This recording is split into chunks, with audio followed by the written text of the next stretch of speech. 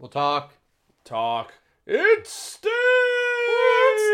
It is Sting! It's Sting. Hello, my name is Steve.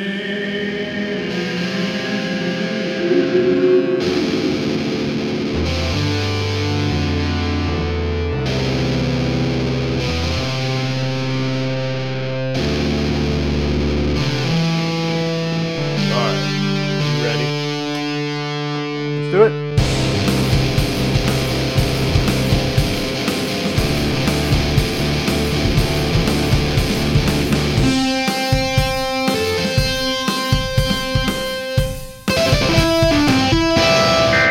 All right, welcome to the Brain Buster Boys, episode 5. I'm Brett Jagger along with Beaumont Rand. Sup, yo?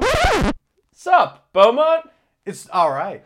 We would like to thank each and every one of you who have listened, who've been tuning in every week or even just 1 week. Thank you. We appreciate your support and feedback, but this has been a lot of fun. If you haven't already, give us a follow on the tweet machine at BrainbusterBoys. Gotta say, we got 2 favorites on Twitter. We don't like to play favorites, but we got 2. Go for it. We got, first of all, a Good Cop, Bad Cop podcast, who Yes. really, immediately when we got on Twitter, just kind of reached out to us Yes. and shared a tweet, shared the link to the show. Exactly. A great representative of the wrestling podcast community who's helped us build confidence and build steam and momentum. They've into doing retweeted, this. each week they'll, tag 10, 12 different shows. They've done that for us a few times. They've engaged with us. So, Good Cop, Bad Cop, we thank you, and it's good to the community. Your podcast's good, too. Yeah, so just looking a little forward into some segments here. Our If You Recall segment, we felt it was apropos to take a dive back to the last time Sting was on TNT. Yeah. And that was the March 26, 2001 of WCW Nitro, the final show of Nitro. So we're going to get a little bit into that later on. Yeah, heck yeah. And then also our movie reviews. We had a hell of a bookend to Dynamite last night. Transformers and Ready Player One. And this, to be as democratic as a Brain Buster boy may be, was voted upon by our listeners. We're going to focus on Ready Player One. Yeah, of course we are. Not to steal your thunder. No, yeah, they saw the title to the show. Yeah, that's unless we miss it up. Unless they've lived in a pun-free zone all their lives. Oh, shut the puta. Yeah, I guess that the title of the episode may be reflected. But we got some big future plans we need to talk about because upcoming is the holiday season, and we want to let you all know exactly what we're going to be doing, what our kind of plans are. Because Dynamite's got 3 big shows, and we are going to take some time off, but kind of not. What we're thinking right now, so we've got next week's show, the 16th of December, Dynamite, and then for the December 23rd edition of Dynamite, which I believe is immediately following NBA on TNT, the Bucks-Celtics game. We're going to be doing, hopefully, Twitter Live, or some sort of Periscope, some sort of live streaming video for you on Twitter. We just Googled how to do it 10 minutes ago. So we'll figure it out. We got a couple weeks, but rather than, going through the recording and, we typically record on a Thursday, edit Friday, Saturday, Sunday, whatever works for us. But with it being Christmas, we're not going to do that. So we're going to bring it to you live on the 23rd. It's going to be a real hoot. And it's going to be a classic BBB thing because we're going to take you home at the end of the Celtics-Bucks game with our commentary. Then we're going to, of course, sell you through Dynamite. And then whatever great cinematic frontier awaits us. And we hope you don't look ahead and spoil it, because we typically don't. We come into these pretty fresh each night, and boy, I can't wait for whatever's on it. If you are a TV guide obsessive, just keep that away from us for now. Yeah. Hide. And with that, we're going to give you a quick little Cinnabon Gazebo update. Please do. Which we referred to last week, and we actually learned that the company that owns all these is called Focus Brands. The focus on this gazebo, everyone. But big news, really we got both Auntie Anne's and McAllister's Deli to follow us, and we've got, I believe, both Moe's and Schlotsky's at least liked one of our tweets. So a call to arms for Focus Brands. And that includes you too, Carvel. Yeah, Carvel, we want you and your sweet, sweet dessert treats. Even you. That means you all need to come to us as much as we come to you. And we're going to be coming to you more. It's the holiday season, and we want to get together. And we want some Sandos and some cream. Double Sandos. Oh, goodness. Some juice. Some pretzels. I mean, when Auntie Anne's followed us, it really twisted our brain up into knots. It did. Do you want to premiere Tweet of the Week segment? Yes. Real quickly, I just wanted to thank Cinnabon again for all their support and, again, engaging with us constantly. And I know Bo took part in their Sweet Talk? Sweet Talk. Oh, yeah.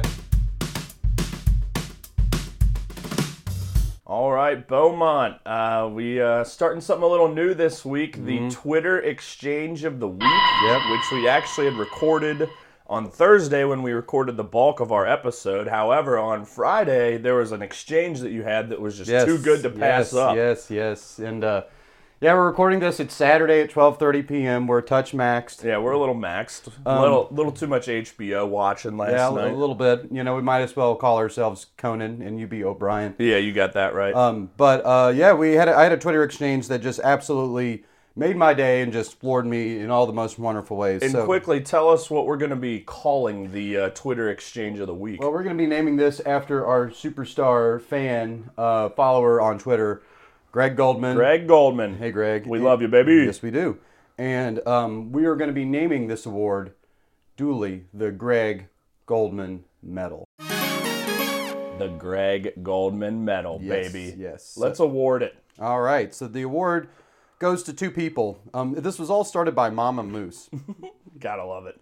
Right. Moose is also the name of a wrestler in Impact Wrestling, which is kind of funny. This is started by Mama Moose at CQ Teresa.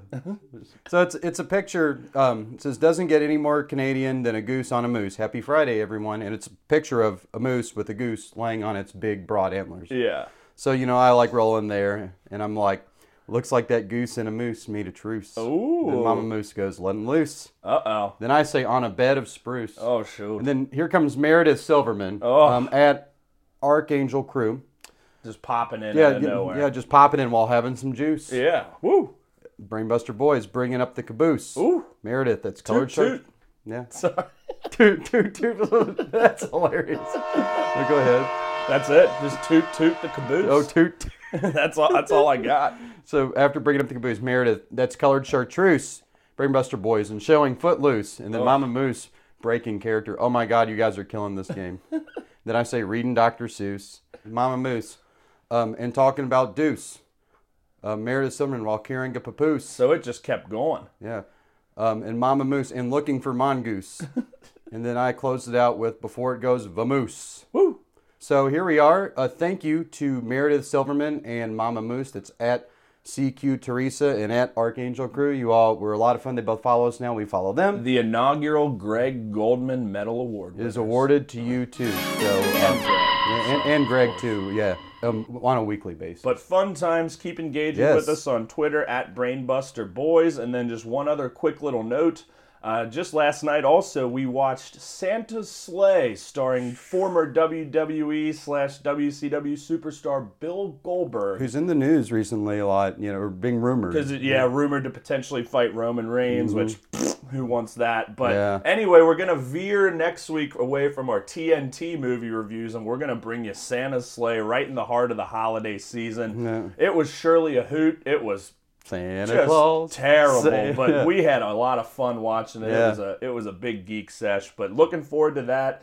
And also next week, we're going to do a little Merry Listmas. We're going to have some lists. We don't really know what yet. Top matches, top wrestlers, who knows? We'll figure it out, but it's going to be a lot of fun. Special Christmas-themed episode before we do our live Twitter episode and go on a little small hiatus, but we're really looking forward to it. Yeah. Oh no, like Ready Player One is like if cocaine were nostalgia, if you like fucking just rail an 8-ball in like an hour. Knock it up! That is what Ready Player One is.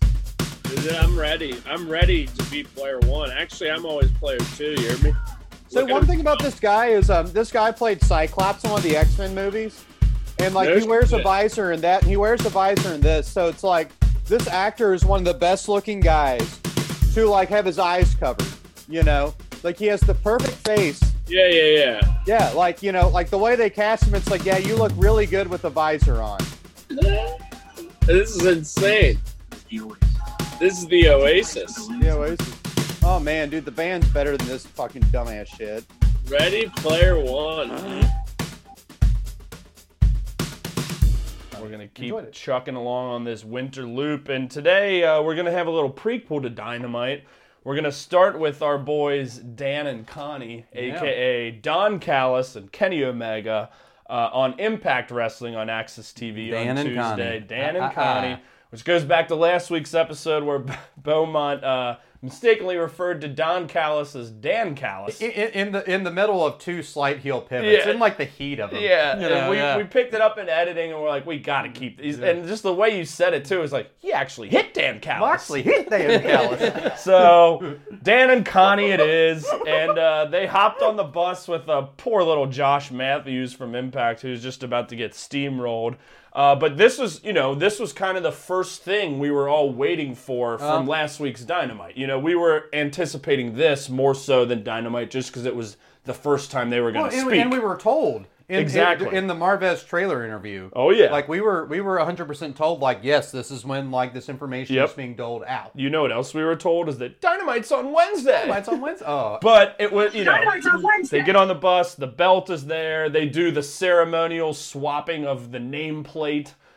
From Jon Moxley to Kenny Omega. Kenny makes a nice dig at Josh Matthews, who used to be in WWE. He said, you were close with Ambrose, right? Tough Enough Season 1. Ambrose was Jon Moxley's name in WWE, so just a nice, fun dig there. Yeah.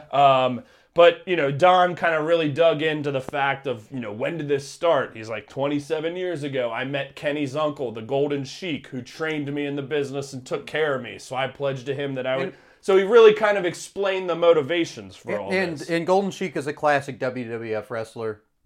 Or is that's the Iron Sheik? No, that's the Iron Sheik. So there's been many Sheiks. There was also the Sheik. Yeah. So he was probably wrestling in Canada. And all born out of like the 1980s, like Iran-Contra, like the political situation at the time. Yeah. So real, Don just gave a real impassioned promo about it. It's his duty to take care of Kenny and how this was all part of the plan.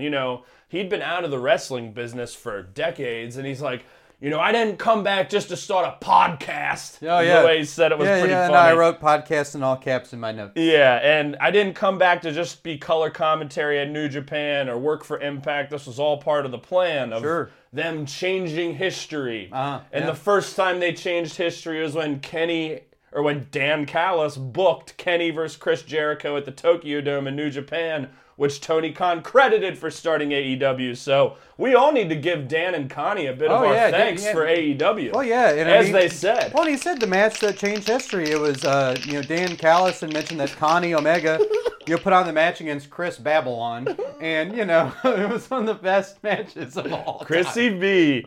So thank you, Dan and Connie, for birthing AEW. But he also said very few people get to change history once, let alone twice. Yeah. And that is becoming, now the AEW champion, and Don playing a part in that. But good stuff. They get to change history twice, and then Josh kind of asks Kenny about using that microphone because they had that gentleman's agreement, he and Moxley. Oh yeah, they referred back to that. Does this tarnish your legacy? And Kenny flips it on Josh, and he's like, well, if your father or father figure was in danger, would you just sit there idly by, or would you want to get, so like Moxley pushed Dan Callis. The microphone was in the ring, and Kenny, he's like, fuck that. You hurt my dad. I'm going to bonk you in the head with this microphone. Yeah, and a lot, and we'll talk about this a little bit later. A lot of people, everyone's booing Kenny. Everyone thinks this is full Which heel. Is good. Yeah, and this is not slight heel pivot. No, this is a heel turn. This is a heel turn. Which is actually how the Bucks closed Being the Elite by saying that. Sorry, is there Kenny turned heel? Yeah, but I hadn't told you that. So I don't think this is 180 degrees. Not at all. And I'll go into that later because this is much more than a slight heel pivot. But this is not a full 180 It's not a full degrees. heel turn. Yeah. But he is a heel. Yeah, he But it wasn't is. A light to dark full on switch. But he's been hamming it up. It wasn't like the 98 Survivor Series. Correct. Slot. Yes, that was a major. Yeah, we'd all seen this coming. Even before the match, we'd seen it coming. But yeah, absolutely. So Kenny also says he feels like the old me again, which again we've wanted. Basically said that he grew up collecting comic books, and now he's going to collect belts. Oh, and then Dan Callis is like, I like comic books. Yeah. Do you? It's like, no, you don't. And he's like, Kenny's like, I got the rarest prize in the game, Action Comics #1, which was Superman's debut. And Dan's like, I know. Yeah. Just like immediately. So Kenny, he teased a big announcement at the AEW show, which we'll get into. He referenced Lex Luger and the Lex Express a lot, which was a geek. And he finally did the goodbye and good night bang, as Dan Callis was saying, do the thing.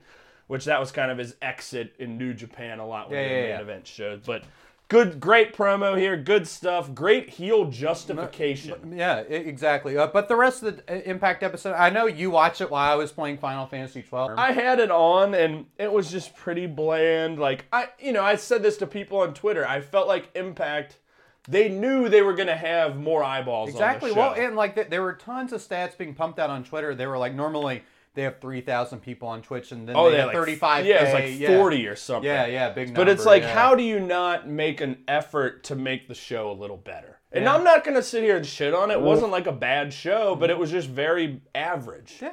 Like the Good Brothers, who you don't really know a lot about yet, Carl Anderson and Luke Gallows, were aligned with Kenny in Japan. Mm-hmm. They're a big deal. A lot of the wrestling community likes them. They weren't on the show. Yeah. Like, where the fuck were... Like, I tweeted out, I'm like, those guys got to be on the bus, right? Yeah. But but it was, a good opportunity for them, and I guess... They kind of blew. Yeah. But we're still excited to see where all this goes. Like, I want to see Impact guys versus AEW. And we will. I just thought it would be a better show. Although, just a quick bit of intrigue to see Rich Swann, the Impact champion, trying to get out to the trailer, and they wouldn't let him. Yeah. So it could be building towards a Swann Kenny. But we move along into Dynamite. Yeah. Which started right away with the Young Bucks versus the Hybrid 2, which had kind of been simmering for a couple of weeks. Hybrid 2 fought Top Flight last week and then attacked the Young Bucks backstage. And, you hadn't seen Hybrid 2 too much yet. But other than their backstage promo, just they're better wrestlers and that they really get shown on Dynamite, so I was excited about this. And the Young Bucks did defeat Hybrid 2 in 11 minutes, 48 seconds, but we were both really enjoying this the whole time, and I think I referred to it as high-octane stuff. It was, and the Hybrid 2 were surprisingly high flyers for their size. They could really bounce, and like you said, they're from Lucha Underground. Yep. Typically those guys are a little bit smaller, center of gravity. Jack's a little smaller, but Angelico's like 6'3", So they can bounce. I mean, and no, I was impressed with them because I have only seen them coming in at the end of the match and and the dumpster promo last week. So, Bo, this is another case of another, like, dynamic, high-impact, to use the pun, tag team match to open the show. Top Flight has been a part, like, there's been kind of a running theme here. Like, let's get to it, and let's get to it quick, and it's going to be exciting. Yeah, I mean, like, I tweeted this out this week about how AEW consistently has really good tag team matches to open. Absolutely. And, like, that's almost an every week thing. And, like, that is really kind of a hallmark of what they're doing. And, typically it's, Young Bucks or like Top Flight had headlined it recently. Yep. We haven't seen FTR, too much with it. But, I mean... Because it's more usually those faster-paced teams, and as we'll talk about in the next match, FTR is not that. And to their credit, many times we can predict who's going to win. Typically, but for the matches to still be exciting, that's a testament. Yeah, they get us to buy in, and each time it's like, oh wow, this really could go the other way. But exciting stuff. You remember the Acclaimed was actually at ringside. Oh yeah, and at one point, I think it was the Young Bucks threw a Hybrid 2 person onto the Acclaimed during the match, and then it was after the match, I think they kind of had a little dust with SCU. Oh, SCU came out, didn't they? Oh, yeah, they did, Yeah, but we're definitely going to be seeing the Young Bucks versus the Acclaimed. Sure. They've teased that now 2 weeks in a row, and I'm excited because I think the Acclaimed have maybe been on AEW Dark, but haven't really seen them yet, like Top Flight, so I'm just kind of excited to see now another new tag team into this. Yeah, no, I'm looking forward to it, too. If it's going to be anything like the opening tag team matches that we've had, I mean, like Bring it on. Yeah, feed it to me. Bring it on. Spoon feed it. So, spoon it. So then we had a quick MJF promo, just talking about his match with Orange Cassidy later and how everything's going to be okay with the Inner Circle. Remember, it was in front of that garage door, which you mentioned was like a mall restaurant or mall store. Oh, yeah, like whenever they close malls, whenever they put those like weird grates over like the Limited 2, and Express. Yeah. And the one thing I written down is he's just like, when I bash your brains in. Ooh. It was just funny stuff. And then, we went to this kind of another weirdy Darby Enigma promo. I wrote Black down and white. Darby Word Association. Yeah, they were like showing him pictures. The Rorschach test is what it is. Yeah, the Rorschach test. Ink blots. Yeah. And... But, it was good. They had, there was some good humor there. We did find out some information that Brian Cage is the number one contender. I was about to say, there was some news broken in there. Yes, there was, and that's why that's good. And that's going to be very exciting. We've seen them in matches before, and, like, Darby selling that top rope drill claw. Yeah. You've got the meat mountain against the little wiry fast guy. Yeah, tons of just visual storylines. It's going to be exciting. From it. Taz is going to be there. Ricky Starks, I'm sure. Beautiful, yeah. Powerhouse Hot. Like, the whole crew is going to be there. Yeah, we don't know when that match is yet. Yeah. But it's going to be a lot of fun. And frankly, like, Cage has been built up pretty strongly. But you got to think Darby's not going to lose the TNT title right off the bat. Probably not. Like that would be surprising. And I think Team Taz has racked up a lot of wins. Yeah. And I think especially with a lot of storylines coming to the front of AEW, like with Cody and like the big people, Sting, yeah, with Darby, like I think we'll get into. I think Taz is about to become like a B or a C storyline for a second. Well, I don't know if Sting is mixed up with them and Darby. But yeah, well, I guess like this is a great way to segue into the Sting thing, which is kind of next. But yeah, well, real quick back to Brian Cage. Like maybe Sting helps Darby defeat, even in a very small, tiny way. I'm sure. Yeah.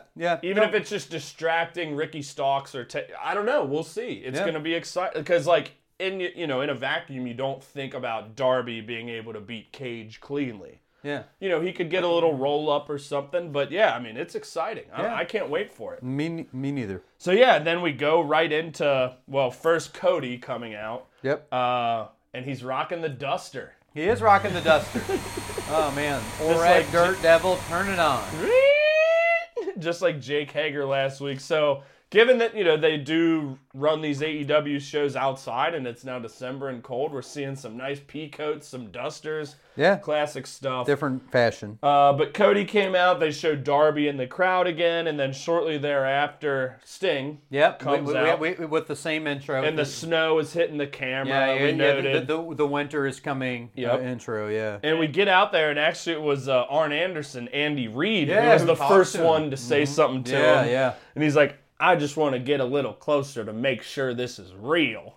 And then he's like, I'm gonna see my way out now, and he just left.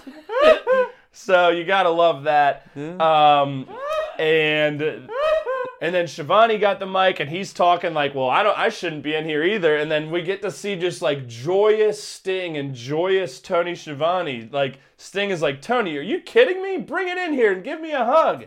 And it was just great stuff. Like, you could see the excitement in Sting being out here. And, literally, he said something about Tony Schiavone. Like, real life, he's like, you have no idea how often I think about you or, like, credit you, like, what you did on the announcing, like, helping make me a star.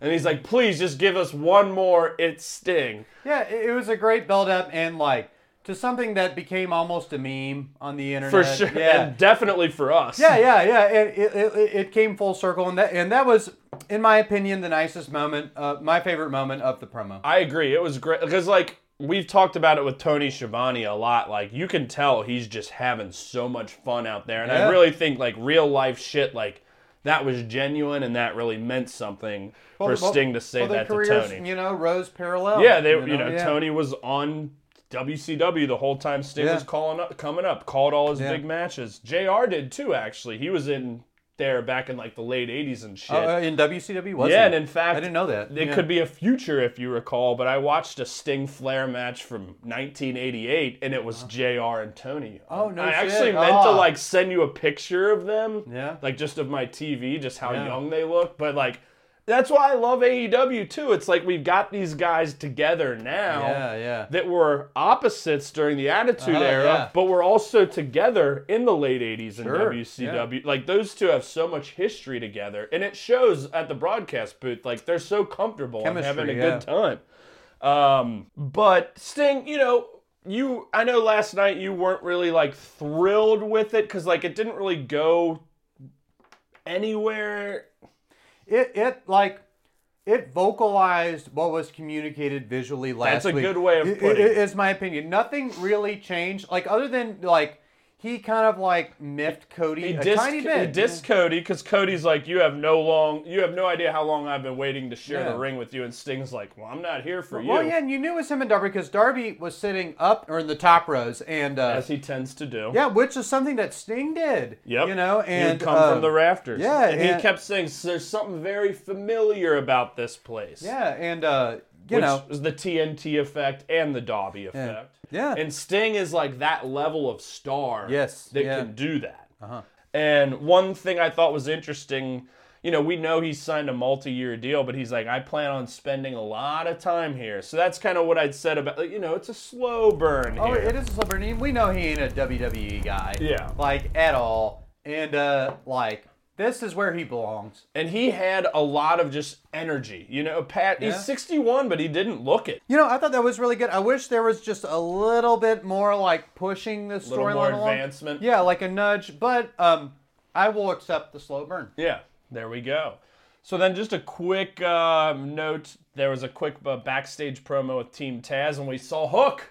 Oh, we got to see Hook for the first time. So he was kind of so he was in the corner with, it was Taz, it was Ricky Starks, it was Cage, it was Powerhouse Hobbs, and then just this other guy. And I'm like, I think that's Hook because I'd seen a picture of him during the week. And doesn't really look like Taz much. Ricky Starks looks more like Taz's son than Hook does. Dude, Ricky 100%. Starks, again, like just dripping with charisma in this segment. God, we love these promos with Ricky Starks. Oh, yeah, they're excellent. But Hook is now training with Team Taz, no longer training with Cody.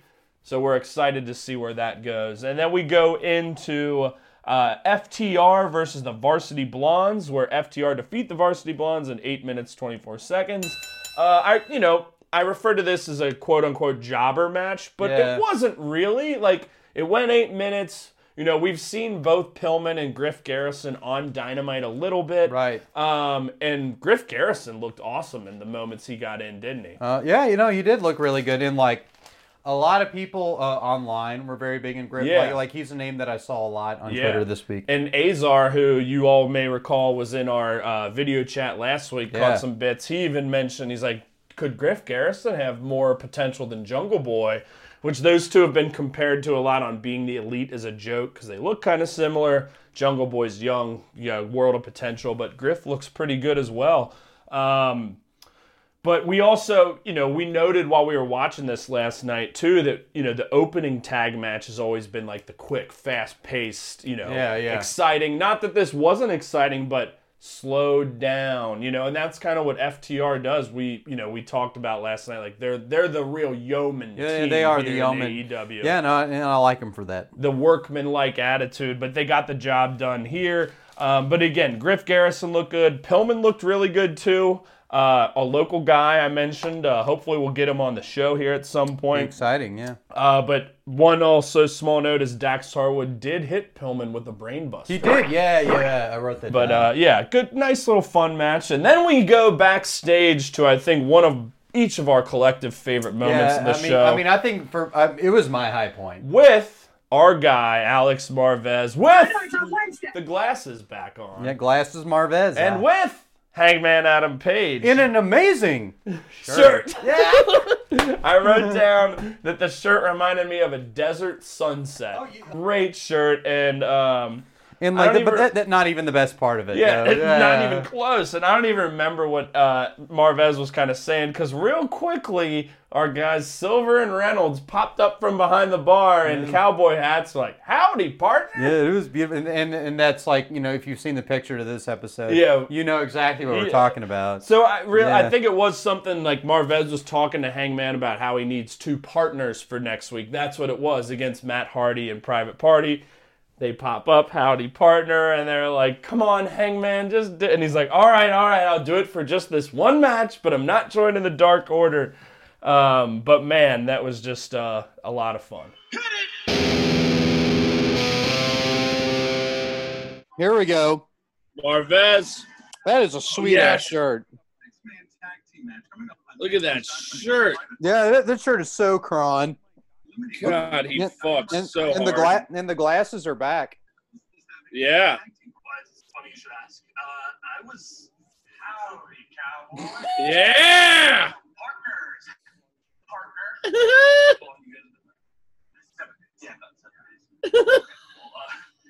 No, you're not my partner. I'm sorry. Okay. Oh. Fine. Okay, fine. Look, but it's Yes. one match. Yes. It's one match. Yes. I get it. You're gonna funny. You're trying to get to enjoy. I'm not joining Dark Order. I'm not gonna. Fuck yeah. I'm not doing this thing. Okay. It's one and done. Okay. Love it. Yeah. So we'll have Hangman, John Silver, and Alex Reynolds against Matt Hardy and Private Party next week. Yep. But then we go into Dustin Rhodes versus 10 of the Dark Order, and we see Reynolds. He's getting there, flexing on the ramp. Yep. And note Lee Johnson, who's been part of the Nightmare family with Cody, Dustin, everyone. He's kind of been more on AEW Dark, but actually came out with Dustin this week, which is, a first. In this match, not great. Dustin Rhodes did defeat 10 in 2 minutes, 49 seconds. Quick, jobbery, as we expected. Exactly. 10, he's jacked, he looks good, but we knew he wasn't going to win. But I thought the ending of this was very strange and felt off. Remember, he hit him with like a little running bulldog. Yeah, and he fell over, and then he took off out of the ring after it was over. Yeah, like typically not a finisher, and the 3 count seemed weird. Something was off with this. Yeah. But there was some interesting stuff after where Evil Uno came into the ring and again trying to convince Dustin to join the Dark Order and be 7, which actually you learned a little bit about. Oh yeah, I did. That means to Dustin. Well, yeah, Rhodes. he played a character 7 where he wore like this big flat brimmed cowboy hat. Where I said online, and a lot of people like this, he looks like Zorro with an affinity for belt buckles because he had all these like little belt buckly things. So he did that, I guess, in WCW. And probably. I didn't even know. And I consider myself a pretty decent wrestling historian. I was unfamiliar with it. I think it was like a 2000 WCW. Okay. So like assy logo. Assy logo. Era. So like, but yeah, interesting stuff. Evil Uno also referred to Dustin as the 3rd most important Rhodes in AEW behind Cody and Brandy, who's the chief branding officer. Right. He smacked Uno after that. Just a good little fun segment. But I don't know where it's really leading, but it was fun. Some intrigue with Dark Order, but not nearly as interesting as Hangman. Yeah, and like I just don't see like the Dustin versus 10 match just seemed a bit random. Yeah. Oh, CGI Spielberg. I feel like this would be cool to see in like an IMAX. Yeah, it would be like if the story, like basically the story's all about like, hey, do you remember the late 80s? Well, Yeah. that will help you save the world. Dude, the fucking Oasis is insane. Honestly, I could watch this whole movie. I'm not going to right now, but I'm intrigued enough. Yeah. Better than Transformers. Oh, dude, yeah, easily better. I mean, this is at least Steven Spielberg. Like, there's at least going to be like a bit of a heart to it. Yeah. Like, Transformers is just depressing chaos. Yeah, just rubble. The Oasis was the brainchild of James Halliday. All right, so then we go into the Shivani interview with Brandy, Rhodes, and Shaq. I think we were both excited about this, but this one fell a little flat, didn't it? Yeah, touch. It had a lot of promise, and I mean, obviously we were excited about it whenever Jade Cargill came out and talked about it. But yeah, they were all seated in these chairs. There was this black curtain. It was, Just like a weird setup. yeah, just a very bland, like, let's sit and talk setup. Yeah. Shaq said he was a fan of Jade, and, my family's known Jade for a long time. Which is really weird because it's like Jade's like 25 and he's, like 50. Like, did he go to her 8th birthday party? Is that what he is insinuating? And Brandy was just all upset about it. Her arm was in a sling, which Jade from the broken arm. Jade did it last week. But yeah, it just wasn't really much to this, and other than getting water thrown when Brandy threw water in Shaq's face. Which was kind of like after it had almost wrapped up. Yep. But it, not that great. We don't need to spend too much time on it. But I did think it was kind of funny that Shaq is like, you should get some pointers from Jade. So probably more. I'm sure there's more to come from this. Yeah. I'm sure we're going to see Jade and Brandy in the ring at some point, and I hope we see Shaq back at some point soon. But yeah, I think this had a little bit more promise than what it actually delivered. Yeah, disappointing. And then we're headed 0 for 2 on the promos, in my opinion. And then we're headed into the Inner Circle Ultimatum. Will they stay together? Will they break up? Yep. Jericho, right from the start, said this is a very serious night for the Inner Circle. Could be their last night. He's wearing like an insane red jacket. Yeah. Santana wasn't there. I read that his stepfather had passed away. Right. Which he actually just lost his father not too long ago. So prayers out to you, Santana. We love you. But more S words in this, a lot of shits, and MJF had stepped up to the mic, and Sammy had just had enough. This had been simmering for a while. Yeah. But, long story short, the Inner Circle is going to stay together. Sammy said he trusts Jericho with everything, and he's willing to kind of put aside his disdain for MJF. There was some fun Wardlow, Jake Hager bits during this. Yeah, I mean, that's the thing that's now like, at a 9. That's the thing that's, really simmering off the pan. And the Sammy and MJF stuff is the slow burn continues. Yeah, it continues, and I think we're good with that. I mean, I personally didn't want to see the Inner Circle break up yet, and we got some more like, okay, this is coming soon. Or them to rush this story to like its, logical endpoint. A funny line that I did say where Ortiz said to MJF, he said, "Max, you're growing on me like a fungus." Yeah. And I thought, pretty well written. And also, right before that, he said, "Wardlow, you're great, never change," which I thought was awesome. Yeah, it was a geek. Wardlow's definitely been like one of these guys in AEW who hasn't shown his full capability. Like, he's going to be so awesome. JR said he'll be challenging for the AEW championship when he's someday. Truly unleashed, he's going to be so good. Pretty much what all the post-steak dinner, what all the Inner Circle stuff, how it's been. And they all did the middle fingers to the middle at the end. But yeah, Sammy, MJF, Wardlow, Hager, these are about to blow. Yeah, easily, yeah. Then there was a quick FTR interview with Marvez. Nothing too much to it. They're ready to challenge for the tag title. It's kind of more the same we've seen. Sure. Then we go into Butcher and the Blade and Eddie Kingston defeat the Lucha Brothers and Lance Archer in 8 minutes, 28 seconds. That's a quick match, dude. Yeah, it was fun. We were kind of like talking about like why is Archer now in the mix of this? But all of a sudden, it went back to the Battle Royal from months ago where it might have been at Double or Nothing, but where he eliminated Kingston. I think that's it. But yeah, kind of a weird story, but a fun little match. But Phoenix got pinned again, and I know you mentioned it last night. Like, the Lucha Brothers have been taking a lot of losses lately. They have been taking a lot of losses, and like a lot like the Dark Order. I think the Dark Order is much more due for a win than the Lucha Brothers, but they're not far behind. Like, they are kind of like in sort of a downward kind of trajectory, and they're going to be back up. Like, there's going to be some sort of... They just realigned with Pac and the Death Triangle. Yeah. Pac wasn't there last night, but yeah, they're going to be fine. But I want to see a little more from them, and I think you do too. Yeah, and I think we will. I mean, Butcher and Blade have had like a big 2 weeks. They've had a big 2 weeks with Kingston. Big couple months. They've been on a nice little roll. Yeah. Ever since they teamed with Eddie Kingston, they've like really been elevated, and I think they've shown their stuff fairly well. But Butcher and Archer also had a big Meat Boy fight in the ring, and very exciting. And the Powerbomb neckbreaker finished Phoenix, but Archer beat the shit out of everyone after the match. So curious to where this goes. You know, Pac is going to be back. Like, Yeah. Kingston is kind of feuding with now Archer and Pac. So Sure. good to see him mixed up in a lot of shit, Yeah, though. this was low-key a really good match, a really good, like... Agreed. For an episode that was a lot about setting things up and A lot sowing of seeds. very promo Yeah, heavy.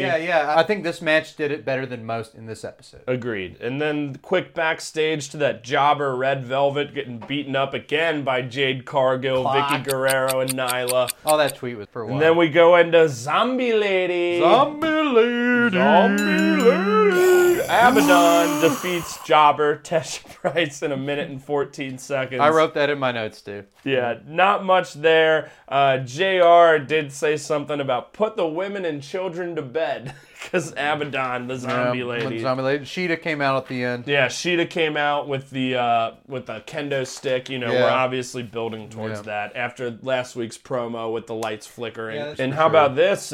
Do you think Abaddon wins the AEW Women's Championship? I don't know. How interesting would that be? I mean, I like... if Sheeta's had the belt for a while. If I knew Abaddon as well as I knew Kenny Omega, I feel like I could make a much more educated guess. And nobody knows Abaddon. yeah, there. yeah, She'd yeah. been hurt for a while. Yeah. Like, she debuted and then got hurt.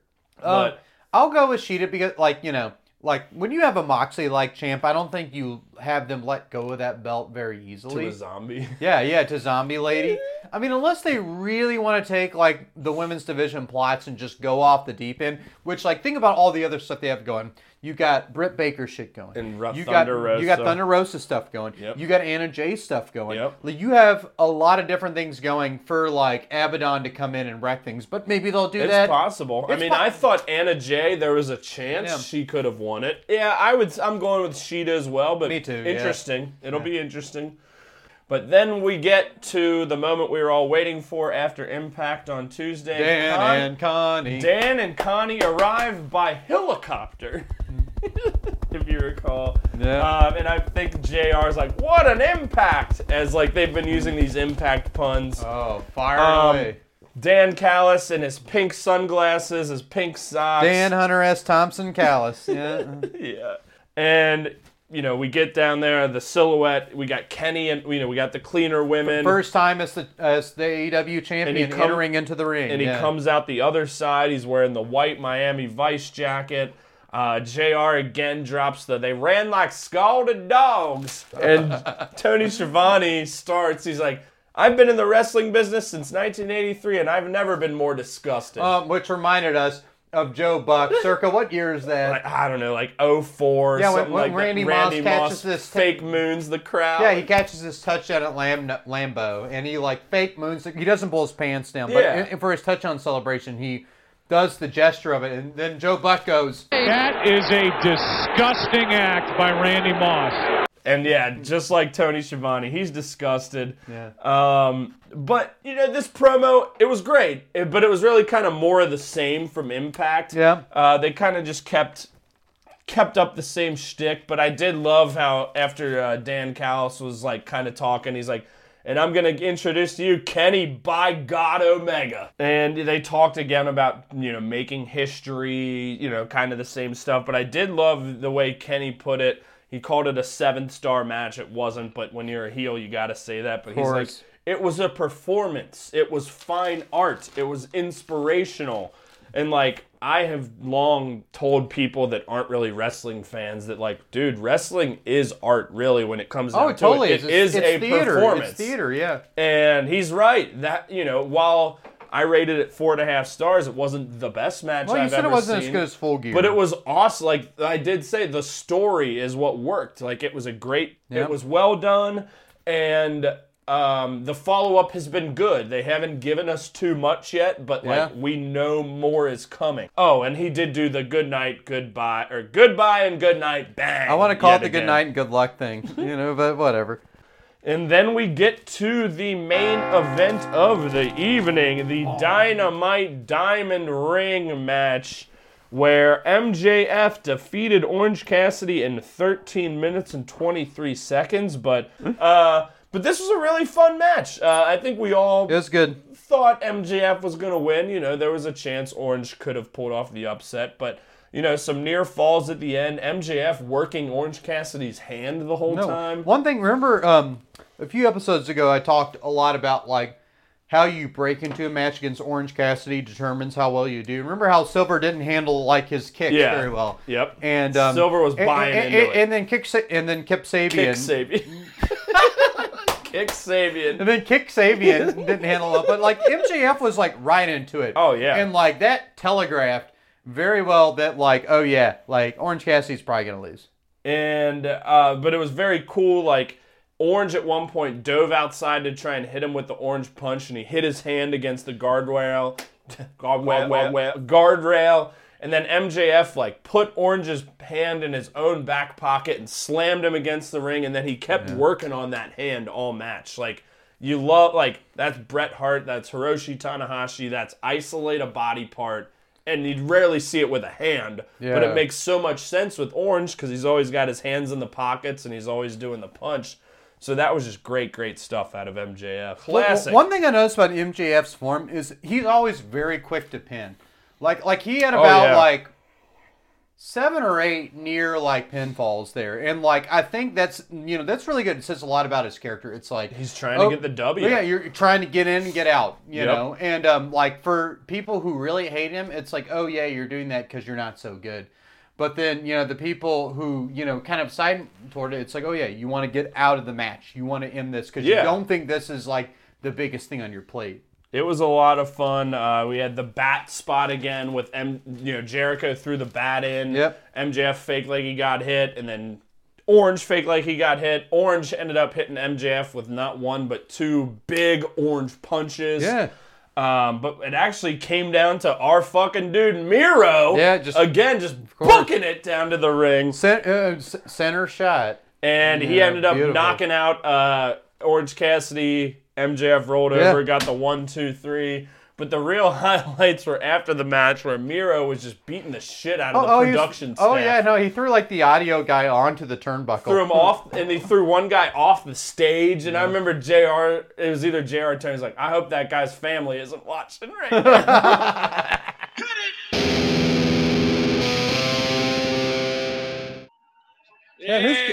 No, what's going on?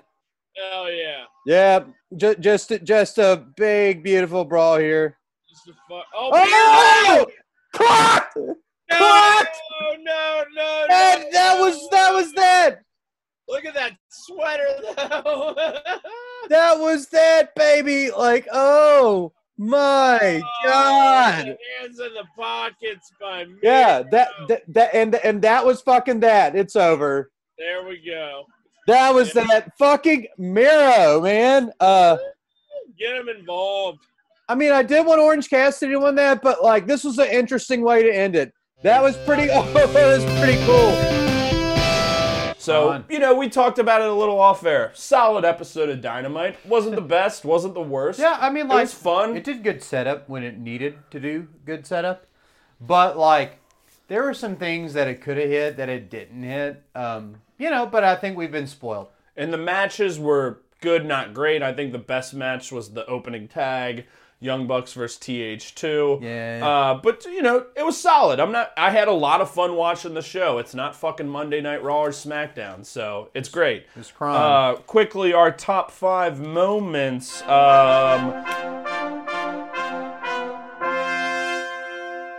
So, like we just said, it wasn't the greatest show, so it was a little tougher to pick, but I have number 5, just the MJF versus Orange Cassidy match. A lot of good near falls at the end, those 2 big orange punches. It was just some very solid action. Yeah, solid action and like decent storytelling too. Yeah, absolutely. Number 4, and coming off the heels, I have Miro losing it in his Versace. Just all of what we just talked about. Him chucking the dude off. Beauty. Him chucking the dude off, power bombing one, just beating the shit out of Staff. You gotta love it. Number 3, again, just talking about it, the Young Bucks versus TH2 match. I think it was the match of the night.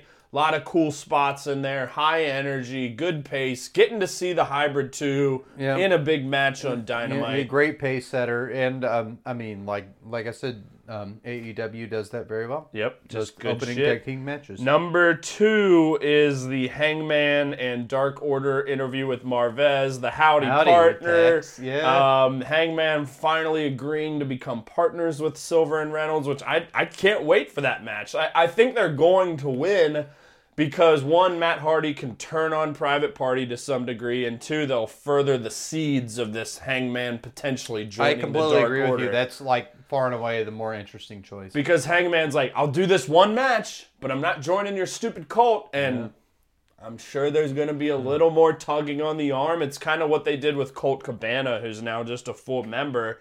It's like he had some matches with them, and he'd get a win, and it's like, oh, okay. So the Hangman stuff, very intriguing. He's certainly one of my, if not my favorite guys in AEW. You know we love Silver here on the program. No, it's going to be an alignment of things we love. Yeah, it's going to be fucking great. And number 1, this is really just by default, is just the cleaner, Dan and Connie. Just, we're here. We're AEW DC champions. Comics. We're running the show. Yeah, just like, again, it kind of talks to how this episode was just, pretty solid. But it's just good to see Kenny Omega in his rightful spot. Yeah. And as kind of a heel, but it's earned. Absolutely. This is completely earned. This is what it's been heading toward.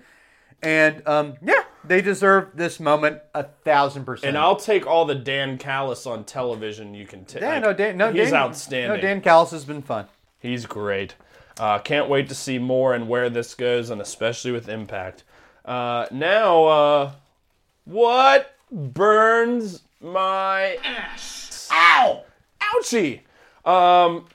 Mine is the Shaq segment with Brandy and Tony Schiavone. I'm a big Shaq fan. Big fan of NBA on TNT.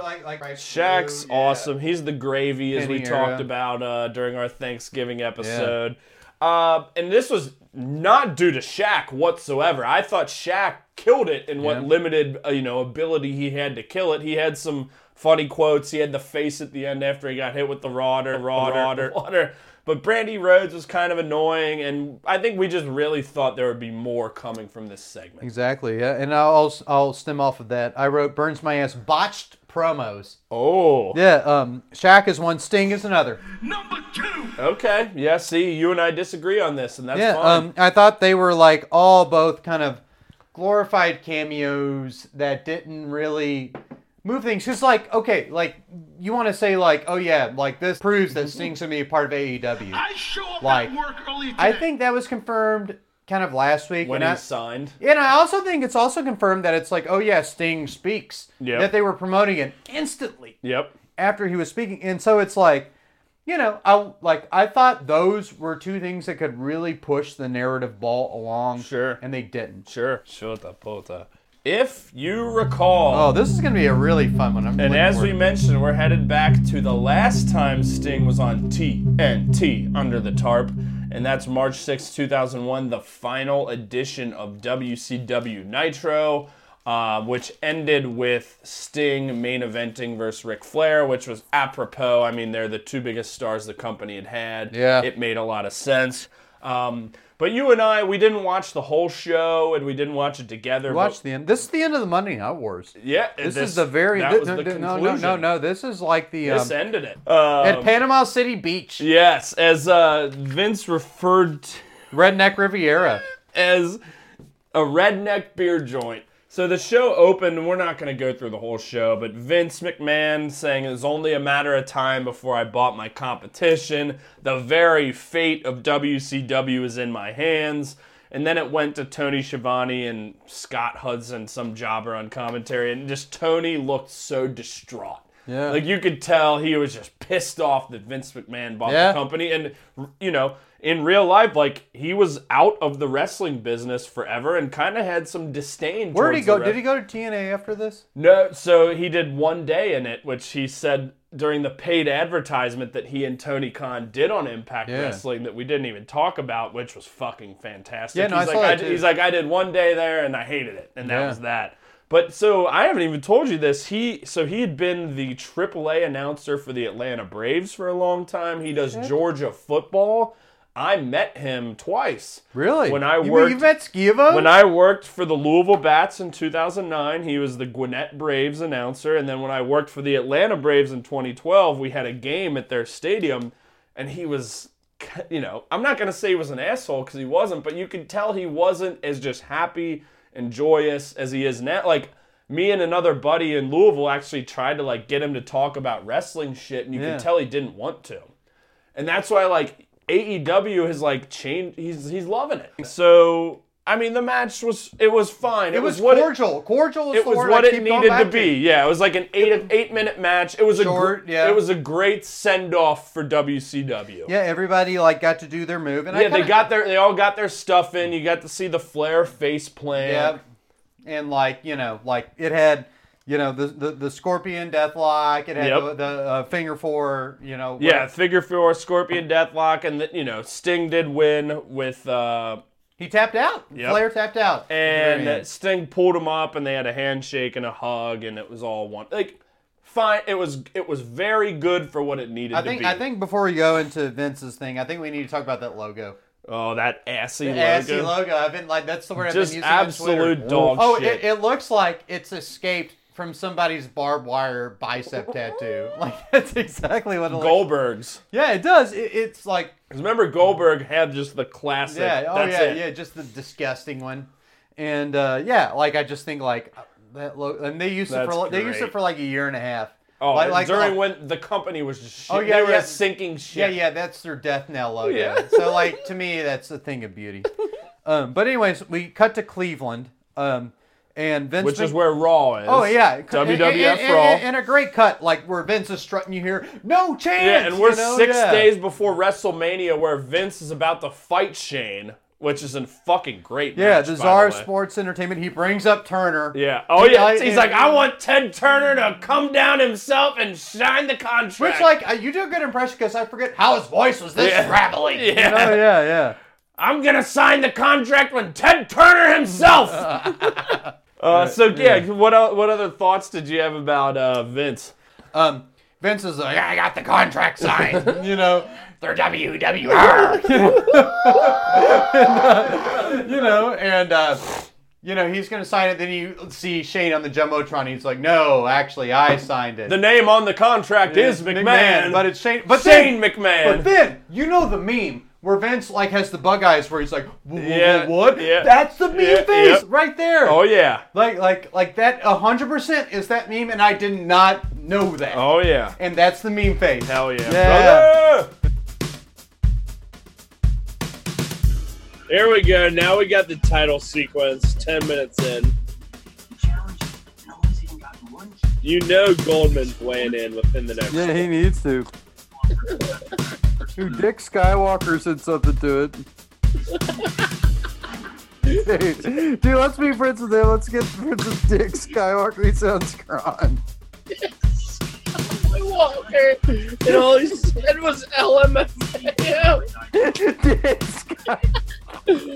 Nolan Sorrento. Who's Sorrento? No, he's the villain in this. Nolan Sorrento. Oh, in the film? Yeah, we need to change our Brainbuster boy name to Nolan Sorrento. Somehow you gotta get past King Kong here. Yeah, I'm at least entertained when I'm... Oh, Greg Goldman says Ready Player One. Of course he does! That's so tight. Whoa. No, yeah, fucking if Goldman says we're doing Ready Player One, we're easily doing it. Fucking Goldman, dude. We're rounding third and heading to home. This is now the second week I've used that for Marty Brenneman and Joe Nuxall, the Reds announcers, but our Star Wars can comparisons. We got a couple of interesting ones this week, Belmont. Take us home. All right, number 5, Jabba the Hutt. Are you ready for this? We're still with Pepsi here. So after this, we have 2 more Pepsis, or is this it? Well, like, we have 2 more Pepsis, okay. And then, like, half the Mountain Dew is interesting. Then we get to Ricola. All right, you ready? Because this is a history that I didn't even know till I read this. Is this Jabba? Yeah. Jabba the Hutt, that's not his real name. Oh, wow. His name is Jabba the Silajik Tyr. Oh, my. Crime lord and a member of the Grand Hutt Council.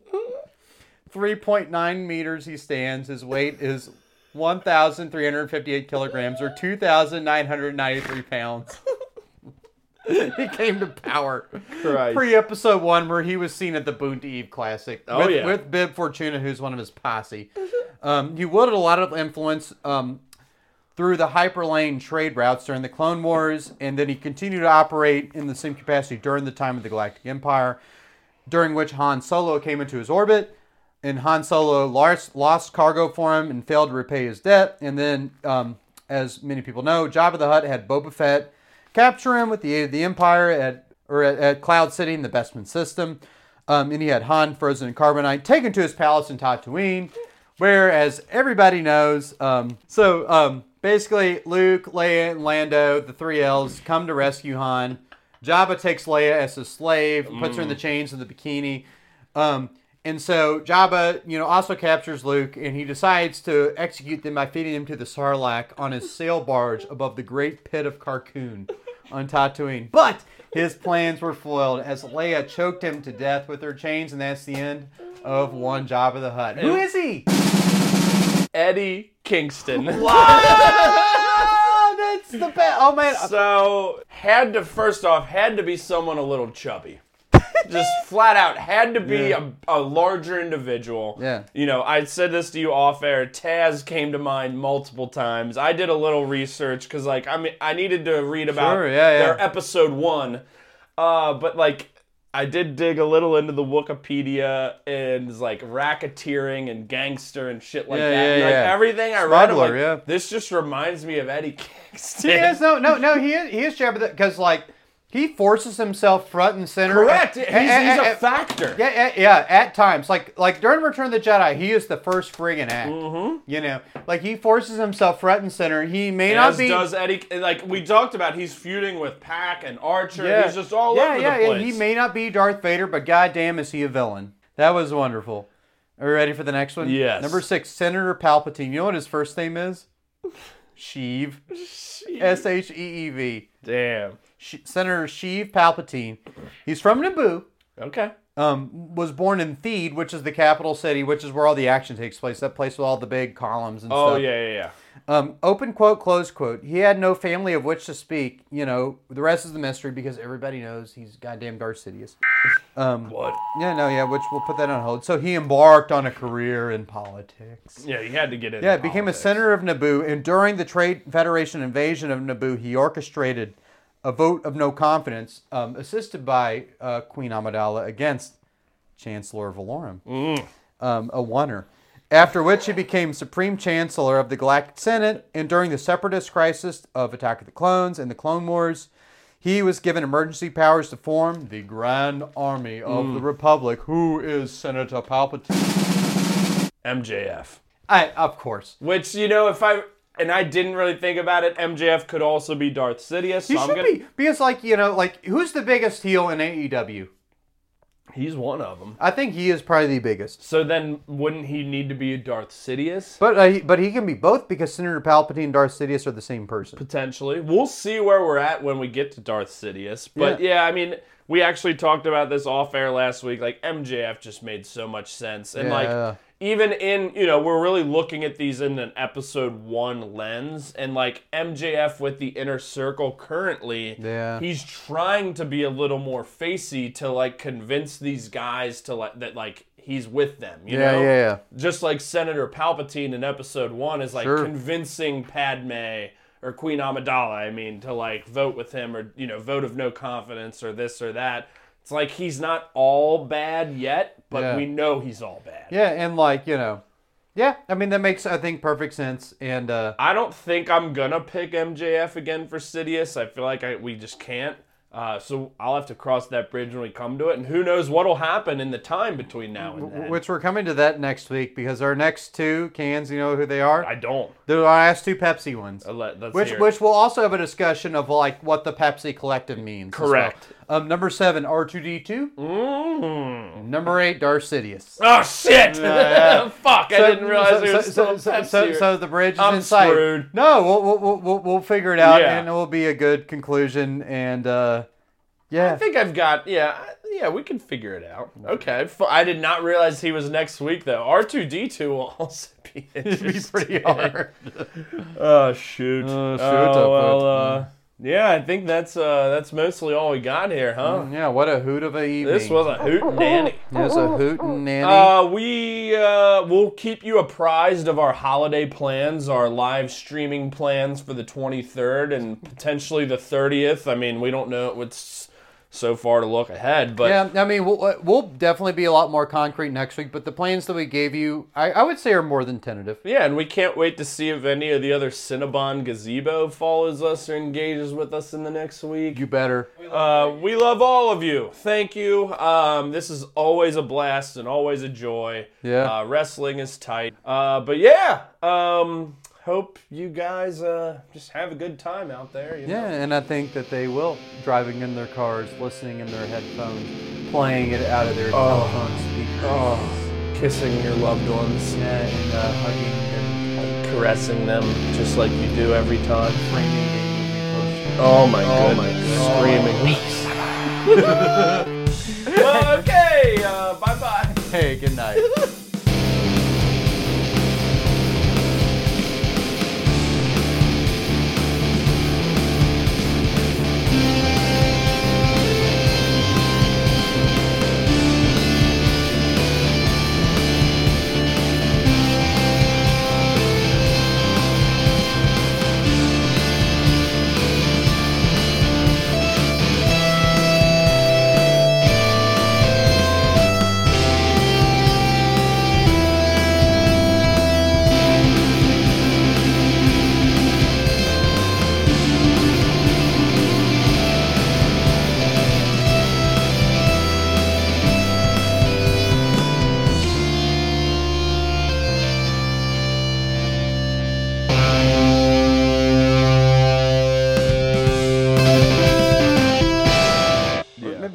I think it's fine. Yeah, we can do that next week. Yeah. I think we're good. All right, boy, go. See ya, Greggy. Greg.